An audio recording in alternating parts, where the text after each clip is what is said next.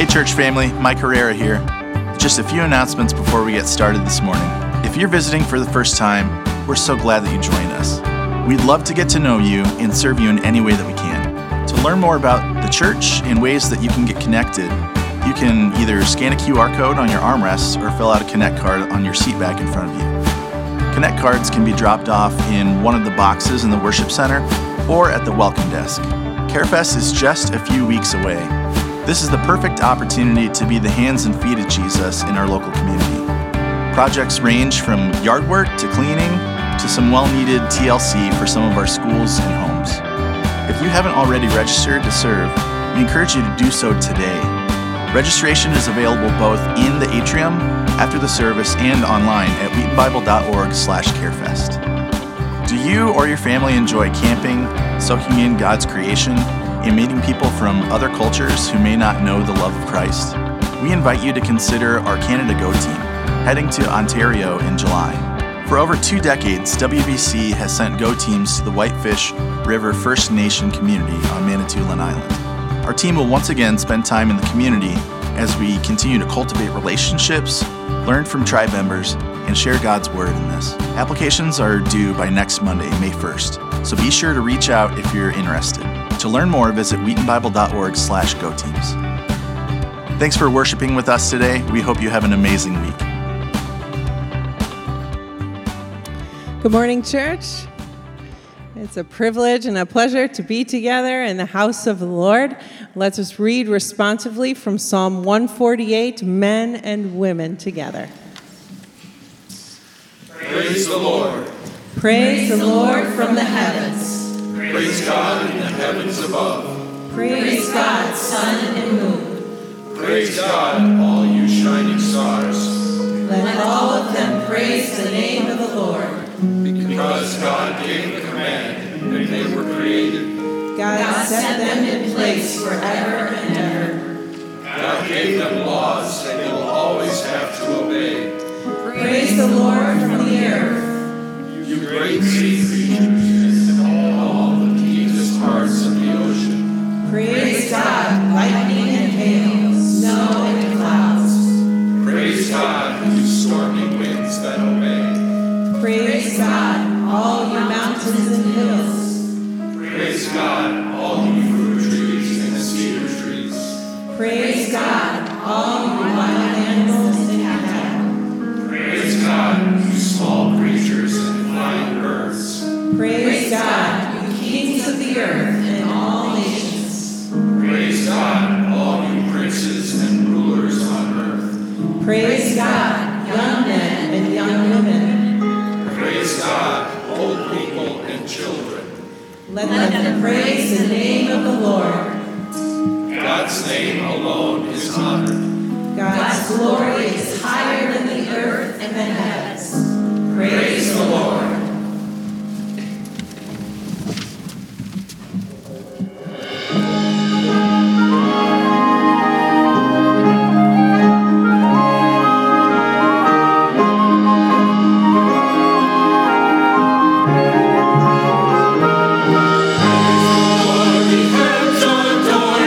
Praising angels in the heights, sun and moon rejoicing for him, praising all the stars of light. Praise the Lord, for he hath spoken. Worlds his mighty voice obey. Laws which never shall be broken, for their guidance he has made. Hallelujah, hallelujah, hallelujah, praise the Lord. Hallelujah, hallelujah, hallelujah, praise the Lord.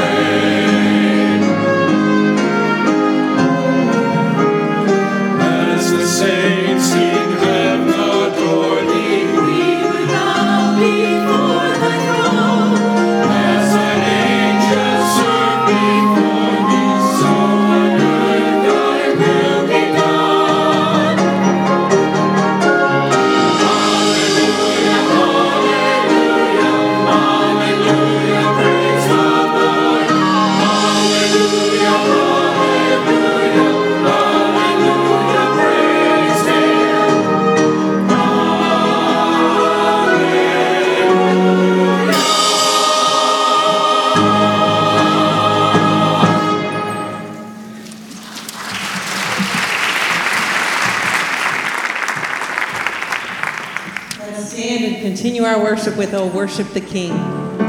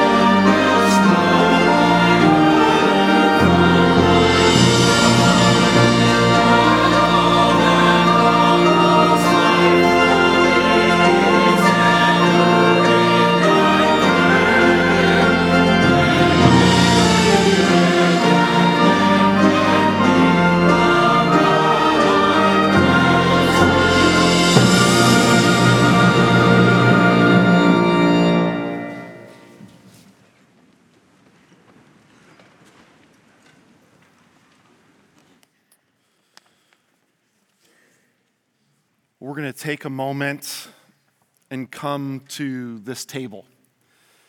This morning, we're looking back into the Gospel of Matthew in Matthew 19.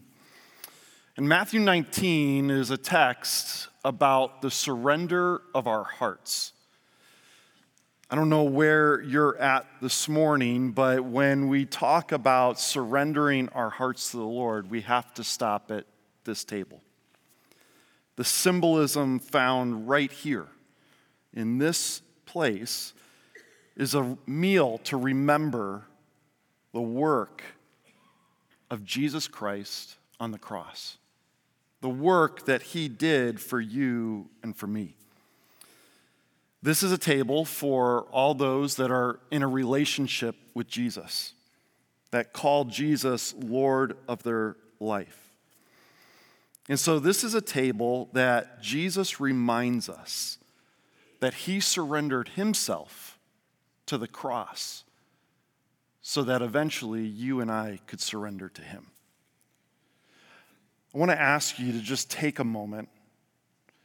And there's going to be some music playing, but I want to encourage you to take the cup and the bread and to just reflect on what Jesus has done for you, what this table represents, and to give him praise for the work that he has done. And so as we do that, let's read the Apostles' Creed, and then we'll take a moment of reflection. It says this, and read it with me. We believe in God the Father Almighty, maker of heaven and earth, and in Jesus Christ, his only Son, our Lord, who was conceived by the Holy Spirit, born of the Virgin Mary, suffered under Pontius Pilate, was crucified, dead, and buried. On the third day, he rose again from the dead. He ascended into heaven and sits at the right hand of God the Father Almighty. From there he shall come to judge the living and the dead. We believe in the Holy Spirit, one holy Christian church, the communion of saints, the forgiveness of sins, the resurrection of the body, and the life everlasting. Amen. Take a moment to reflect.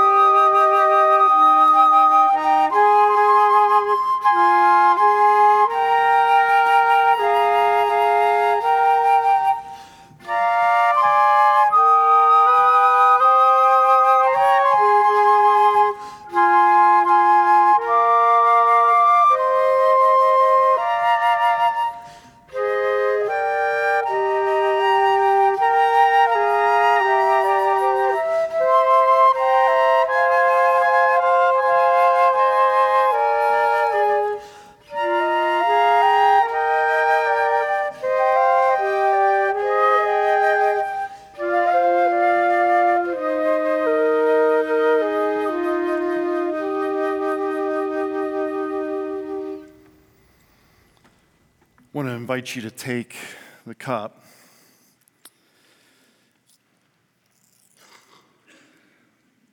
In Matthew 26, Jesus is with his disciples, and he says this. It says this in Matthew 26. While they were eating, Jesus took bread, and when he had given thanks, he broke it and gave it to his disciples, saying, "Take and eat.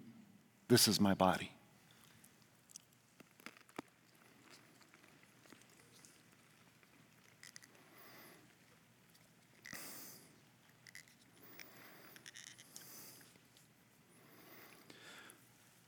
Then he took a cup, and when he had given thanks, he gave it to them, saying, "Drink from it, all of you.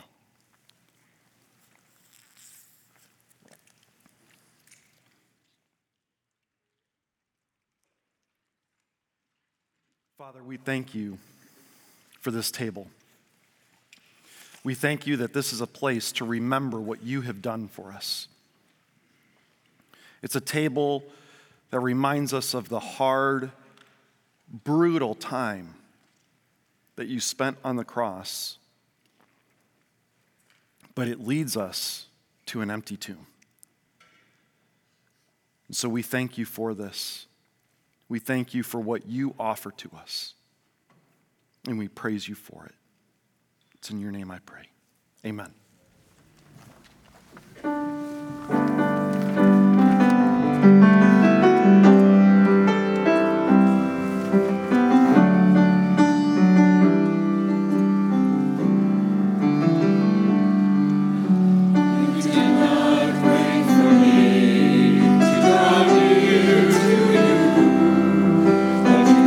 Yourself with frail humanity.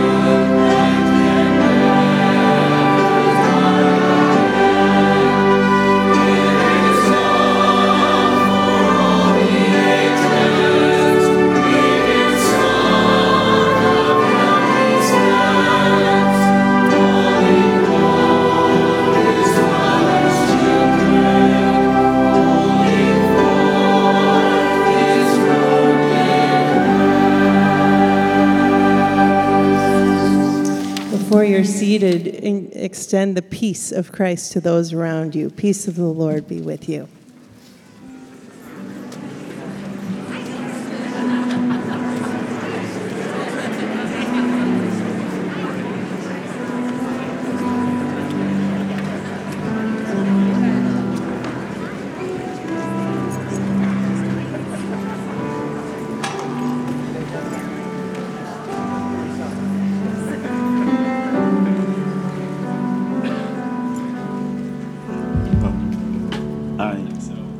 Yeah, when you said it, I'll just say I'm Larry Rose.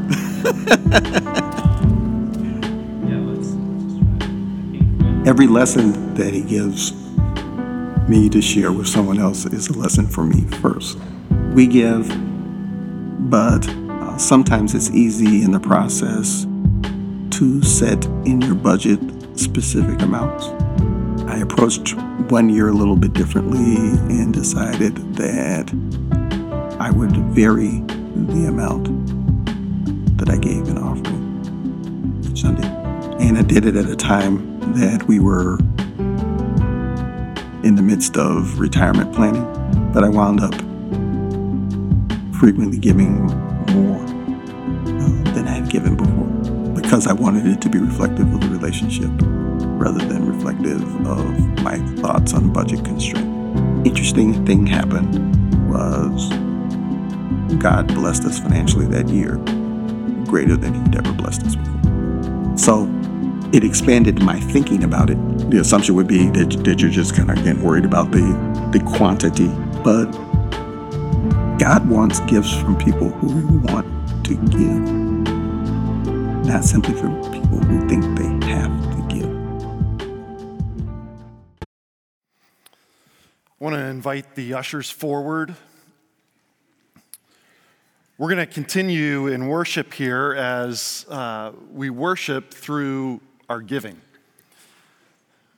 The blessing that God has given us, we want to give back to him. So I'm going to invite the ushers to start passing the plates to you. I want to tell you this is a video that's actually releasing this morning here through our church that we filmed with Larry. Larry's a member here. The Lord has worked in his life for him to consider what does God want to say to us about this thing of giving financially. And so I want to thank you for all of you that have continued to give to the church and to the ministries here. It's a blessing of what God is doing that we get to see, so thank you. If you're visiting with us, don't feel like you have to give. This service is a gift to you. But God is at work as we continue to give financially and give with our time and give with our gifts. And so may he be honored by what we do in this moment. Will you pray with me? Father, I thank you. We come in here and we live in an incredible country where we all are wealthy compared to the entire world. And that we have an opportunity every week to give back to you. I ask that you would continue to guide us as we use these funds for your glory here in our neighborhood, here in our state, in our country, and around the world. May you guide us as we figure out where we are going to implement different ministry and partner with different people. And may this be a place that we gather as disciples and that we are generous because we are overwhelmed by your love. And so have your way with this offering today. And it's your name I pray. Amen.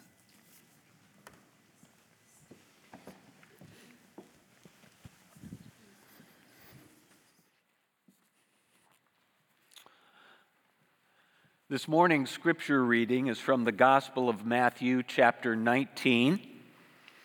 verses 13 through 30.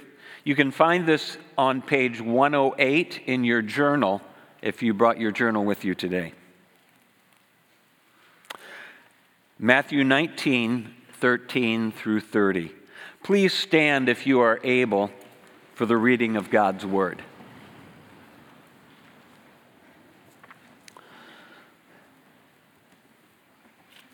Then people brought little children to Jesus for him to place his hands on them and pray for them.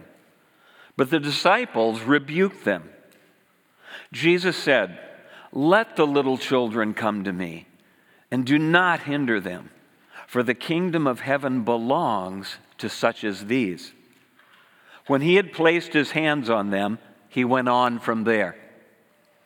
Just then a man came up to Jesus and asked, "Teacher, what good thing must I do to get eternal life?" "Why do you ask me about what is good?" Jesus replied. "There is only one who is good. If you want to enter life, keep the commandments." "Well, which ones?" the man inquired. Jesus replied, "You shall not murder, you shall not commit adultery, you shall not steal, you shall not give false testimony, honor your father and mother, and love your neighbor as yourself." "All these I've kept," the young man said. "What do I still lack?" Jesus answered, "If you want to be perfect, go, sell your possessions and give to the poor, and you will have treasure in heaven. Then come, follow me." When the young man heard this, he went away, sad, because he had great wealth. Then Jesus said to his disciples, "Truly I tell you, it is hard for someone who is rich to enter the kingdom of heaven. Again, I tell you, it's easier for a camel to go through the eye of a needle than for someone who is rich to enter the kingdom of God." When the disciples heard this, they were greatly astonished and asked, "Well, who then can be saved?" Jesus looked at them and he said, "With man, this is impossible. But with God, all things are possible." Peter answered him, "Well, we've left everything to follow you. What then will there be for us?" Jesus said to them, "Truly I tell you, at the renewal of all things, when the Son of Man sits on his glorious throne, you who have followed me will also sit on 12 thrones, judging the 12 tribes of Israel. And everyone who has left houses, or brothers or sisters, or father or mother, or wife or children, or fields for my sake will receive 100 times as much and will inherit eternal life. But many who are first will be last, and many who are last will be first." This is the word of the Lord. You may be seated.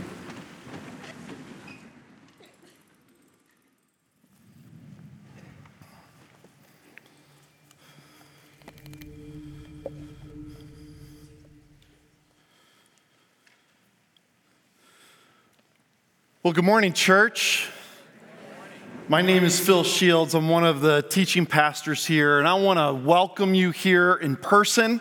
If you're in this room worshiping with us, I also want to welcome those of you that are watching online. It's so good to have you here. If you're new and you're visiting here this morning, checking us out, it's so good. Welcome. I'm so glad that you're here. I want to tell you that we are a congregation that is growing in ways and learning what it means to love God, love one another, love our neighbors, and love the nations as much as we possibly can. And so I want to invite you, if you're visiting, join us. We'd love to have you join us on that journey. And so this morning, we're going to pursue loving God through the loving of His Word this morning and what it speaks to us and His disciples. So this morning, we get to dive into a section of Scripture here that Pastor Bill just read for us, and this is not a comfortable piece of Scripture. It's actually a very convicting piece of Scripture if you dive deep into this. And so it's my prayer that this morning that you and I are challenged to identify some areas in our life today where we need to surrender them to God's glory. So last week, Pastor Hannibal was here and he started Matthew 19, and we saw that Jesus was talking about marriage, divorce, and singleness last week. Now, Hannibal even thought that you all should feel bad for him because he had to take on such a hard topic right after Easter. And so he kind of begged for your mercy, and it was actually pathetic. And so, he thought it was such a hard subject. So what did Hannibal do? He decided the subject of money he would give to me. Now, we know who has the harder task. Okay? So make sure you let him know that. Now, from this section of Scripture, I believe that there is a principle that comes out of it. And this principle is answering a question. It's a question that rises up from this, and it's how do we enter the kingdom of heaven?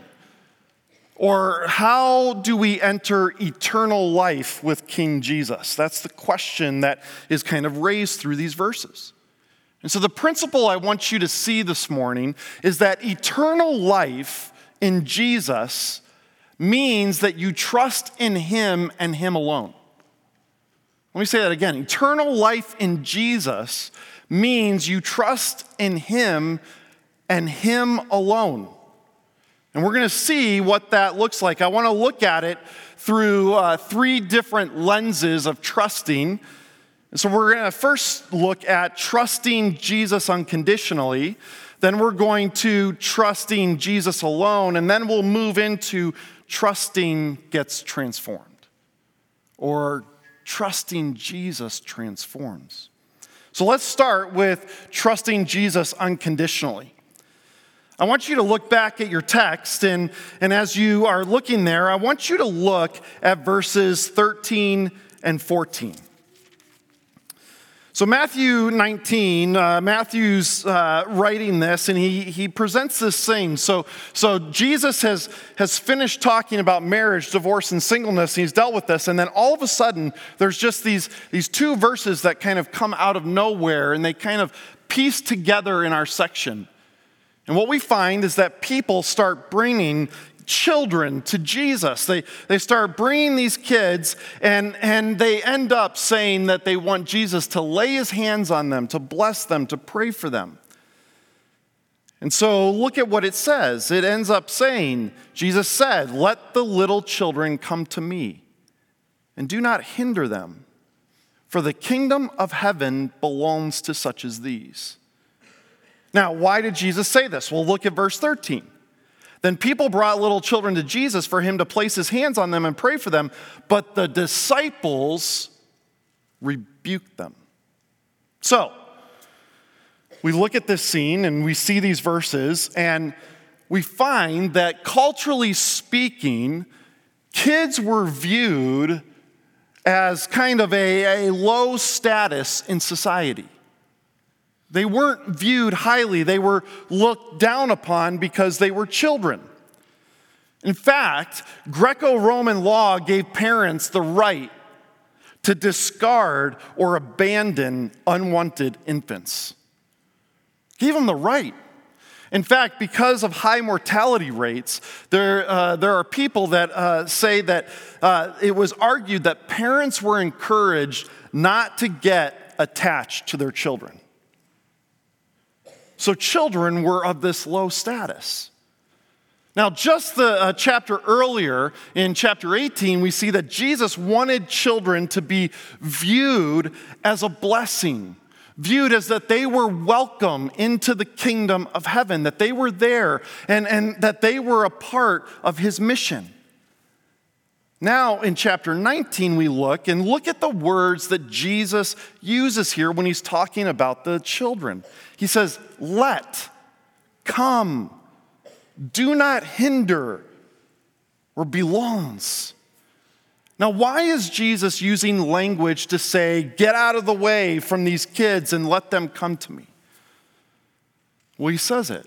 He says it's because his kingdom belongs to such as these. Jesus is all in on children. He's saying they are a blessing, they are a gift, and his eternal life is for the unlikely. See, he is turning the culture upside down. He is speaking something that they weren't necessarily ready for. In fact, we understand this because those that were closest to Jesus, his 12, are rebuking them. Basically saying, Jesus doesn't have time for this. Go away. And Jesus is saying, I'm gonna turn this upside down. He paints this picture that his kingdom, his eternal life that he is offering is not just specific to kids, but it's specific to the unlikely. The unlikely in society. The unlikely today. It's for those that don't seem to be good enough. And Jesus says, come. Think about this for a moment. What do children bring to the kingdom? What do they have to offer to the kingdom? Now, when we think of this, we got to think of this scene that these are young children, okay? These are ones that are probably still holding the hands of their parents.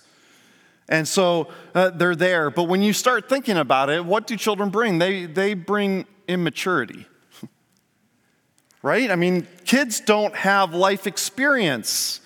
So they're maturing. They're in this process, and they aren't like the adults of the time. And so they bring this immaturity. What else? Well, children are needy.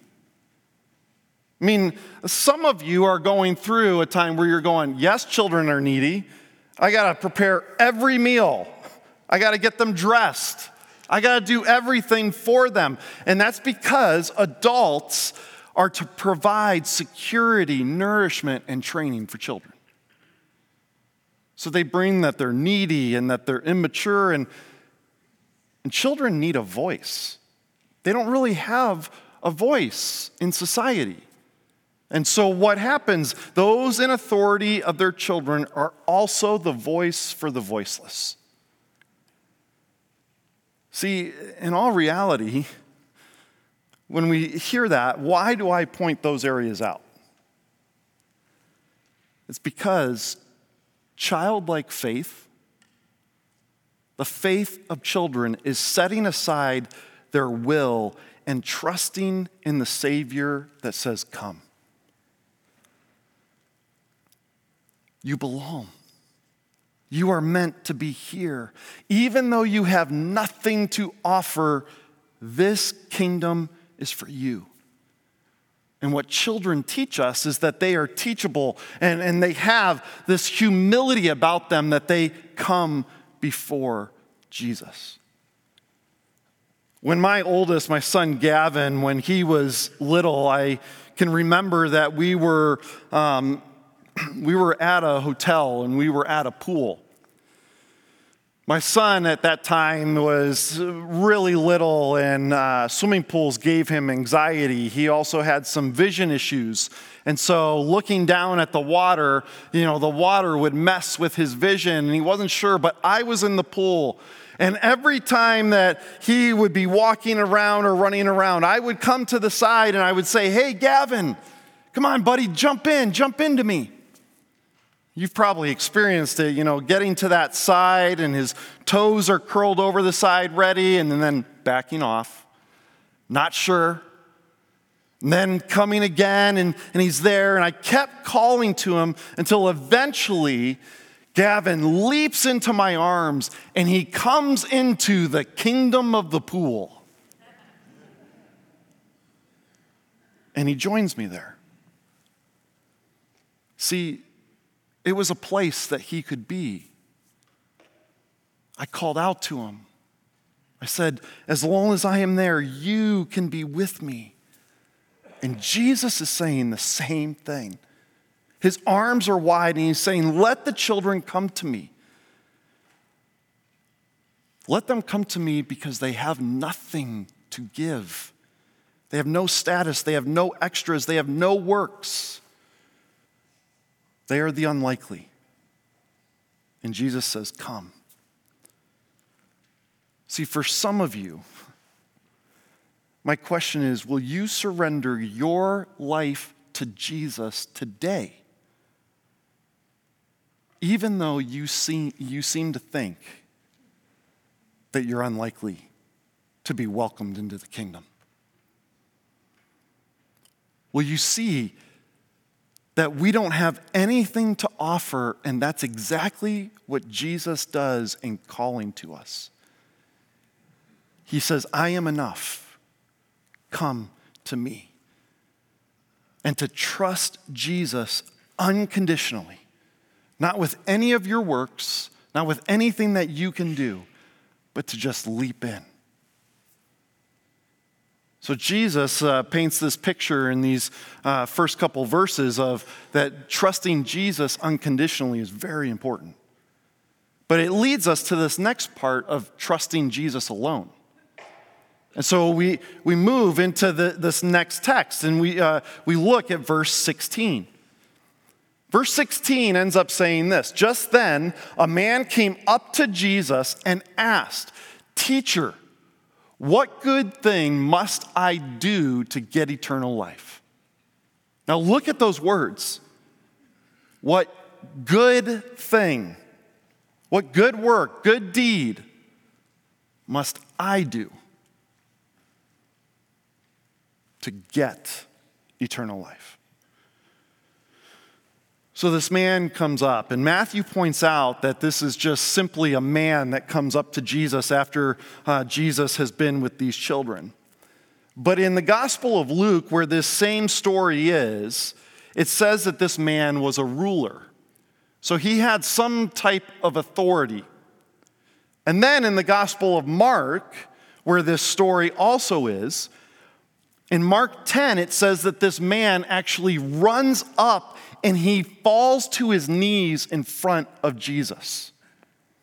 Now, it's important that we kind of put all those three Gospels together in this story, because what we find out is it's not just a man, it's actually a young man. We find that out later in this text in Matthew 19, that he was young. We also find out later that he's wealthy.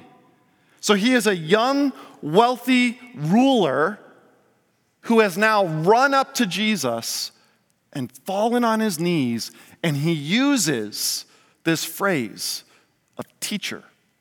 He ends up saying, Teacher, what must I do to get eternal life? In fact, whenever he uses the phrase teacher throughout these gospel messages, he ends up giving Jesus incredibly high respect, saying, I know that you are the almighty teacher. I know that this is who you are. I have respect for you, and so I come to you and ask you to tell me what I need to do. Now, when we see this, what we have to understand in the translation, in the Greek, the word that's used here for this guy would reference that he was anywhere from 20 to 40 years old, which makes me really glad that 40-somethings are still young, okay? If the Bible says it, it's true, so you can't debate me on that. But 20 to 40 years old. And when we read this about this guy, what we have to say is this is the type of guy that we would love to have around our church. He's wealthy, he's young, he'll run up, he falls to his knees, he knows that there is something missing. So That's the type of person we want around. He knows that he's missing something. This is the type of person that we would love to have around us. And in fact, we would probably look and say, well, he's wealthy, so God must be blessing him for a reason. Well, that's exactly what was happening in the day that this happened.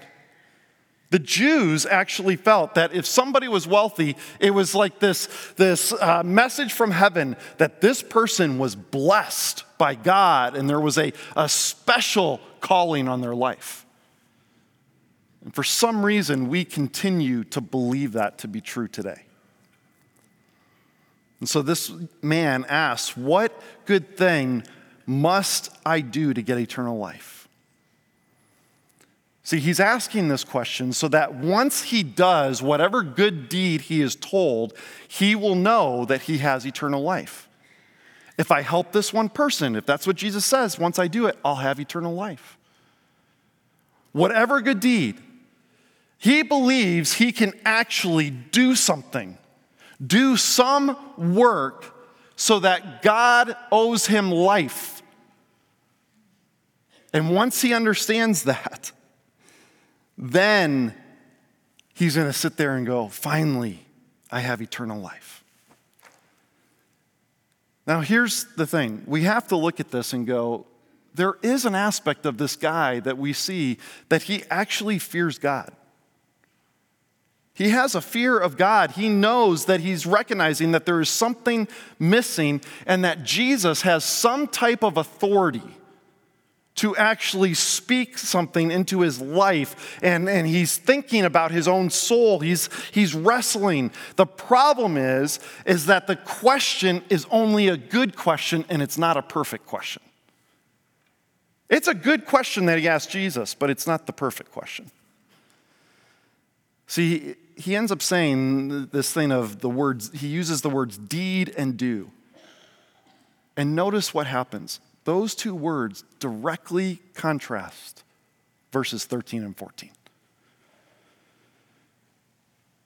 It's a total contrast. Jesus says, I'm welcoming those that are unlikely and have nothing to offer, nothing to give. This guy comes and he's asking a question of what he must do, what he must offer to gain eternal life. In a matter of verses, we see something that is actually opposite of one another. Now look at verse 17. Why do you ask me about what is good? Jesus replied, there is only one who is good. If you want to enter life, keep the commandments. Now, if you read this quickly, you might be thinking that Jesus is trying to kind of say that he isn't good, and that's not the case. He actually is perfect. But what Jesus is doing is he's actually trying to get this guy to really focus in on who is good. And so Jesus is saying, he's pushing this man and us as readers today to consider what this guy thinks about Jesus, what he thinks about Almighty God. And that's when we read this today, that's what we're being pushed to do. What do you truly believe about Yahweh, about Almighty God? What do you truly believe about Jesus? Do you still believe it when the hard times come? Do you still believe it when the good times come? Jesus is pushing back on this guy saying, you have got to understand who God the Father is. And he's saying, take a reassessment of yourself. And he's asking you and me to do that this morning as well. He wants this guy, this man, to question what he really knows about goodness and what goodness means in this world. See, Jesus is saying, I want you to probe into your life. And the good thing is that this guy is coming and he isn't satisfied with the normal Jewish answer. He's saying, I think there's more. I think there's something else here. And so Jesus wants the standard of divine goodness to be seen by this man. And so he questions him. And so Jesus ends up testing this man's so-called goodness by responding with the law, the 10 Commandments, all in the hope that it's going to get this guy to start thinking about where he's at and how eternal life comes about. And so he comes and that eternal, and he's trying to say, we serve and we live for a God full of grace. And our sinful selves and the deeds that we do can't connect us with him. So Jesus says these commandments. And notice what the man says. He says, which ones? Like, which commandments? Now, this is where there is a turn and we have to realize, man, this guy doesn't get it. See, the moment he says which ones, what he is saying is that some of the 10 Commandments are lesser than the other. He's saying some are higher than the other, some are more important. And if we kind of miss out on one of them, it's okay. That's a lesser commandment. And so he's asking, which ones? Which ones do I need to follow? And this creates a problem. And so what Jesus does is he gives them these commandments. Now notice the commandments he gives him. He starts with the 6th commandment. So Jesus goes number 6, number 7, number 8, and number 9, and then he gives the 5th. And then he uses this phrase, love your neighbor as yourself, Leviticus 19:18. And in fact, that phrase is used all through the New Testament. That was something that the Jewish law and the Jews were to focus on, that we are supposed to love our neighbor as ourselves.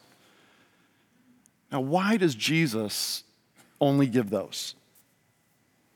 Is Jesus saying that some of the commandments are lesser than the others?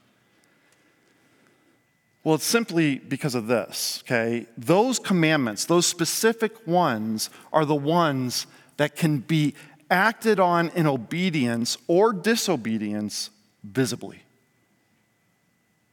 Meaning, I could watch your life and I can gauge how you're doing on those specific commandments that Jesus gives, because they are all lived out in external behavior.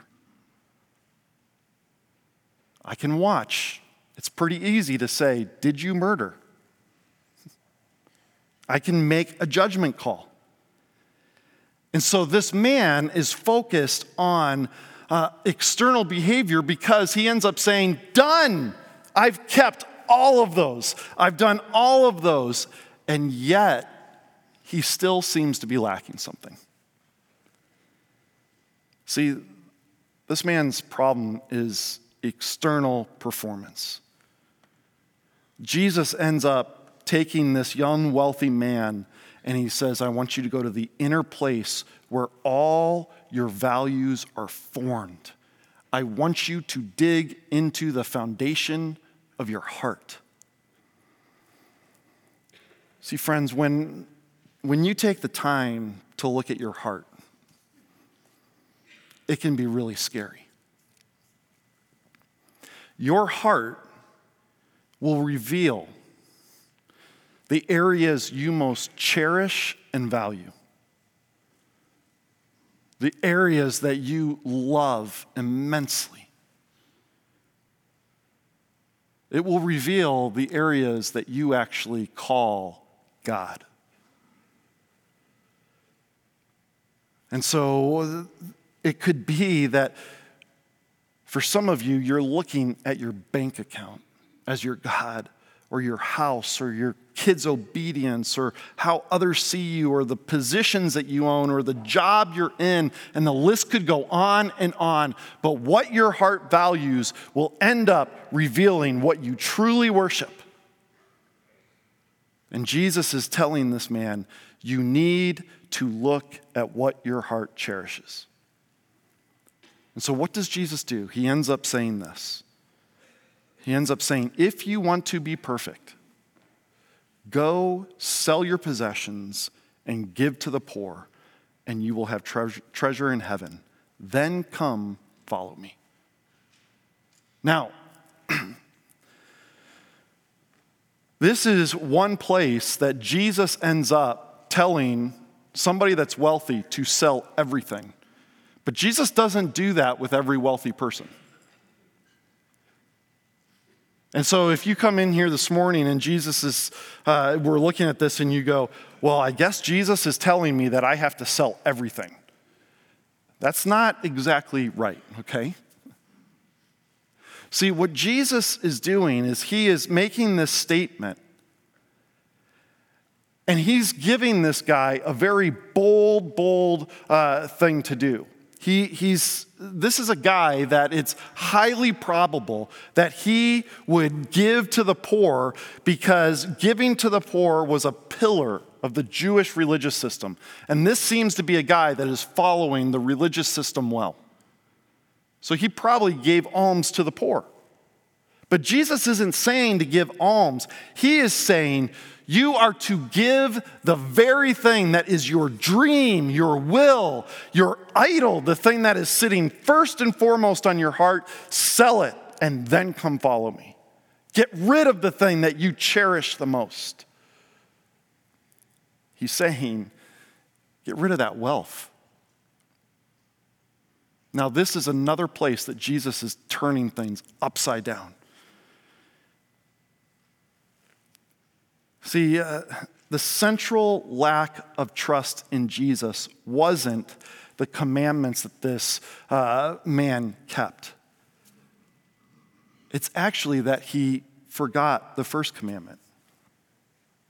You should have no other gods before me. His bank account was his God. His wealth was his identity, his power, and his purpose. It's what he clung to, and he found meaning there.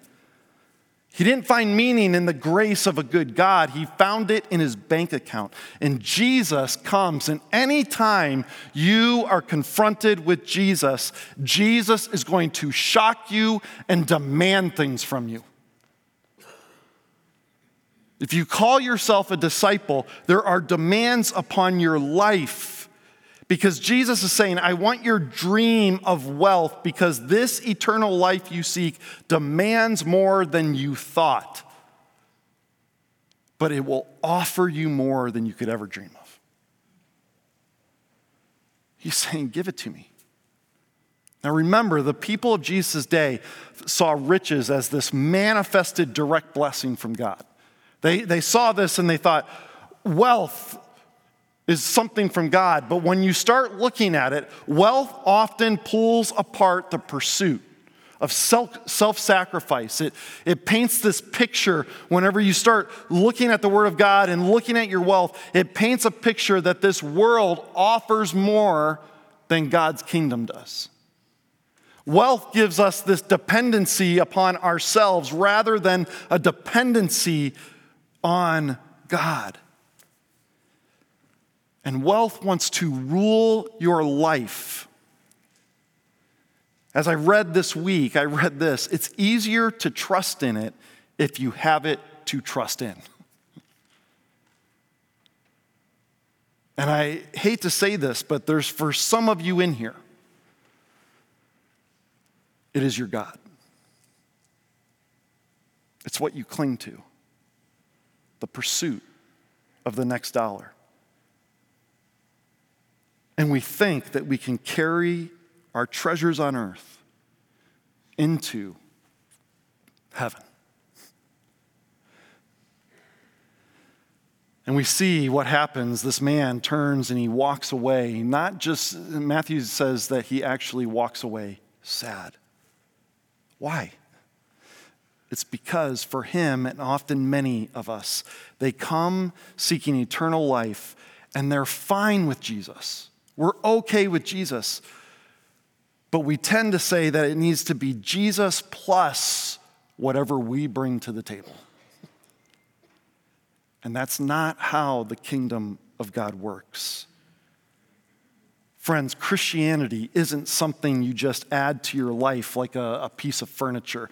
The kingdom of God, eternal life, comes in and it radically transforms your life to make you new and to see things in a different light. Our men's ministry has been studying the book of Exodus, and this past week we were in Exodus 32, and I want you to see this text in Exodus 32. The people of Israel are about 40 days being removed from Egypt, and they're waiting for Moses to come down from the mountain. And the text ends up saying that they went crazy. 40 days, okay? After seeing the miracle of being freed. And it says this, when Aaron saw this, he built an altar. He built an altar in front of the calf. Now, the calf was this altar, this idol that they built up because they were saying, well, in case God doesn't do something, we're going to create another God. And so they chose a bull. I don't get that. It's weird to me. But that's what they did. But then Aaron does this. He built an altar in front of the calf and he announced, tomorrow there will be a festival to the Lord. So the next day the people rose early and sacrificed burnt offerings and presented fellowship offerings. Afterward they sat down to eat and drink and got up to indulge in revelry. Now why is that important? Notice the placement of the altar. The Israelites are saying, we can have the bull and God. We can put it together. And we might look at that and go, man, the Israelites, they're so foolish. And yet, in many ways, we repeat that over and over. We try to say that there's going to be other things in this. There's other things in Jesus, and I want to remind you, eternal life in Jesus means you trust in him and him alone. Now the text goes on, and Jesus tells his disciples that it's hard for someone rich to enter the kingdom of heaven, and they're shocked, they can't believe it, and Jesus welcomes the ones that the disciples rebuked. And then the one that the disciples thought would be in heaven walks away from Jesus, and they declare, well, who can be saved? We don't get this. And that's our question for this morning. Who can be saved? And so Jesus ends up saying, I got to transform your thinking on trusting. Look at verse 26. Verse 26 says, Jesus looked at them and said, with man, this is impossible, but with God, all things are possible. See, if we were to put this out in notes, we could say God equals possible, man equals impossible. We can't do it. It's not possible with us. And so Peter, he's asked this question then. He hears this, and Jesus is clear that the possibility of being saved is completely tied with a good God. And Peter's thinking about this, and he's going, but wait a second. What then will there be for us? In verse 27, he's just going, but I don't get this. What then will there be for us? So he is still stuck on the matter that a rich man walked away, and he's going, but what about the reward? Don't we get anything for following you? See, they left everything to follow him. And Peter is focusing on rewards because he got caught up in the God that the rich man followed. See, what Jesus is saying, he says, you're going to be rewarded. There are going to be rewards. But doing the good deeds and doing all that isn't for rewards. It's because of the abundant love that I have to offer. Because I'm going to surrender myself for you so that you can surrender yourself to me. He's saying, I'm making the way possible. And he's saying, what you think is right is not the way that I look at it. And so that's why in verse 30, Jesus ends up saying, but many who are first will be last, and many who are last will be first. He's saying what you think is the right way, I think totally different. I'm flipping everything upside down. See, it's in these moments that we struggle. We have to do this reassessment in our life of what is my heart tied to? It's where this quote from Mark Twain comes up. Mark Twain, American author, once said, "It ain't those parts of the Bible that I can't understand that bother me. It is the parts that I do understand." See, anytime we come into confrontation with Scripture, with Jesus, it reveals the truth of salvation and the hard reality that our money and our idols have no place in our life, but that they can totally impact the trust that we put in Jesus. That they impact the way that we see Jesus. And what we have to do is we have to look at the whole story, and we have to look that trusting is transformed at the cross. That Jesus goes to the cross and he makes the impossible possible. He makes you and me, that we're sinners, that didn't deserve anything, that we are the unlikely, and he says, no, you are the likely. I come to save you. I am offering the kingdom of heaven to you, a sinner. And the impossible becomes possible when God gives us a life of faith and trust that lives out in dependence of Him rather than our bank accounts, our job, our family, our kids, our status, whatever it is. Because the only thing that is worthy of status is to be called a child of God. See, Matthew 19 isn't a problem with money. Money is involved, but it's an issue of your heart. This text says that if you're rich, beware of where you place your trust. But it also says, if you're poor, beware of where you place your trust. Or it also says, if you're middle class, beware of where you place your trust. Because the only way for eternal life is to serve and surrender to the one true God. And the way to do that is to surrender your will and your finances, your troubles, your joys, your dreams. And when you do that, you're not going to walk away sad. My prayer is that you and I would understand there's no in between or adding to the kingdom. That we would gain insight and we would realize that there are things that want to creep in to become our God. And Jesus is saying, slay them, get rid of them. Because eternal life in Jesus means you trust in Him and Him alone. Let's pray. Father, I thank you for who you are. And I thank you for the reminder that eternal life is found in you. And that many times we put other things in the exact place that we need to have you. And so I pray, Lord, that today that we would reassess where our heart is placing its trust. That we would understand that salvation does not come because of good works or because of our bank account or because of anything else in our life, but it comes because of the grace and mercy that you offered on that cross.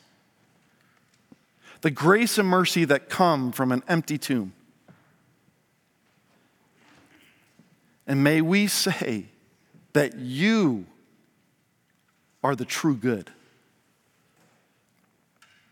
And so for those of us today that are struggling with our trust, I pray that you would break down those walls. For those that don't know you, I pray, Lord, that they would surrender their life to you and see that you offer so much more than the things that they are chasing right now. So guide us in that. It's your name I pray. Amen. Let's declare together our trust in the Lord and stand, finish our song.